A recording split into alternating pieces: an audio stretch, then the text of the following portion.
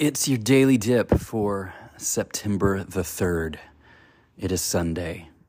Today is the day that the Lord has made, and let's rejoice. Here in the Metroplex, we are getting rain this morning, and it's wonderful. It's cooled down a little bit. The smell of rain is in the air, and it's wonderful. But today at church, God is going to move. No matter where you are and what you're doing today, I pray that God speaks to you.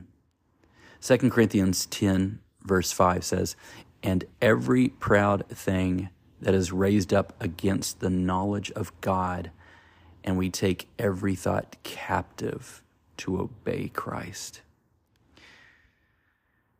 That is pretty powerful. Priscilla Shirer said, "Taking thoughts captive means controlling them instead of letting them control you." I remember hearing that quote and I was like, wow, that is pretty powerful. Now, you see, we were created in the image of God, and we are His masterpieces. Teaching art and being able to share Christ with my students, that is something I said the first week to them, is that each one of them are masterpieces. We're not finished yet, but God sees us already as masterpieces. Now, what would you, or how shall I say this? What would our lives be like if we lived like we believed the truth? Right? To believe the truth that you are a masterpiece. Some of us, we walk around daily and we do not walk as if we are masterpieces, but someone with many flaws, and that's all we see is the things that we are not good at or the things that we struggle with. Now, the biggest reason we don't is because we have let these toxic thoughts run rampant in our minds, and we can't let them dictate our lives. We must choose to capture our thoughts. Now, taking our thoughts captive will be one of the toughest battles that we engage in. It's so much easier to just entertain the toxic thought. The effort comes when we engage in the battle. Even if we entertain the thought, we can still take it captive. It truly is better to do it late than never. Now, when the Bible says to take our thoughts captive, it means we have the power to do something about it.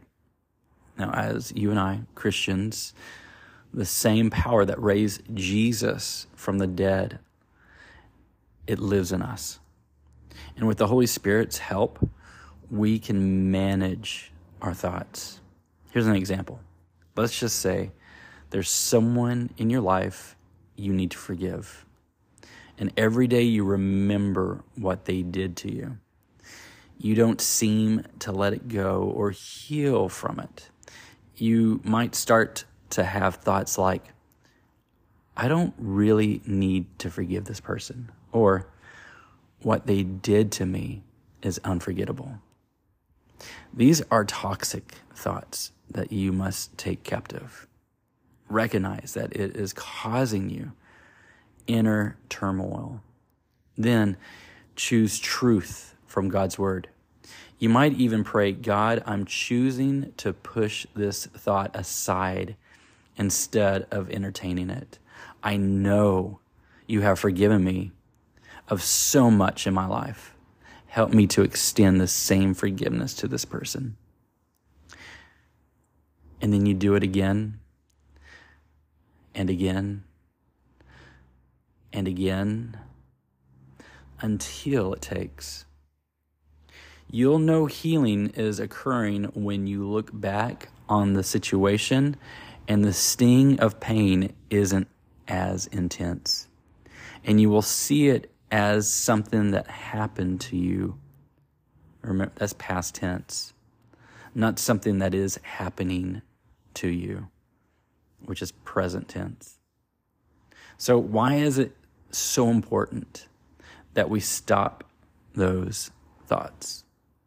It's because, one, they go against God's best and prevent us, you and I, from living joy-filled lives. Number two, in order to spend our mental energy on things that build up instead of tear down. And number three, so they won't control our minds, which in turn control our actions. So every day is a new day. We get a new set of hours to live the lives that will bring glory to God and joy to our souls. We just have to recognize that and wake up with a newfound determination to be the boss of our thoughts, not the other way around. God, we thank you so much. Holy Spirit, thank you for your strength and your power. Jesus, thank you for what you did on the cross. And we thank you for the many, many, many times that you have forgiven us of our sins. Father, help us. Holy Spirit, help us to take captive the thoughts that try to control us, but may we turn it around and control the thoughts. Lord, we thank you for this new day. We thank you for the rain that we are getting. We thank you, Father, for all the things that you are doing, and we pray, Holy Spirit, rain upon us your strength, your power, your peace, and your joy. God, I thank you for everyone that's listening to this. May you touch their heart today. May you just bring something new in their lives. I speak blessings over them in Jesus' name. Amen. Well, I'll pray a blessing over you, and I hope that you do have a great day. I pray that God just speaks to you throughout this day. May you allow the distractions that are in your life, may you lay them down just for a small moment of the day to be able to hear the voice of God. Whatever it may be.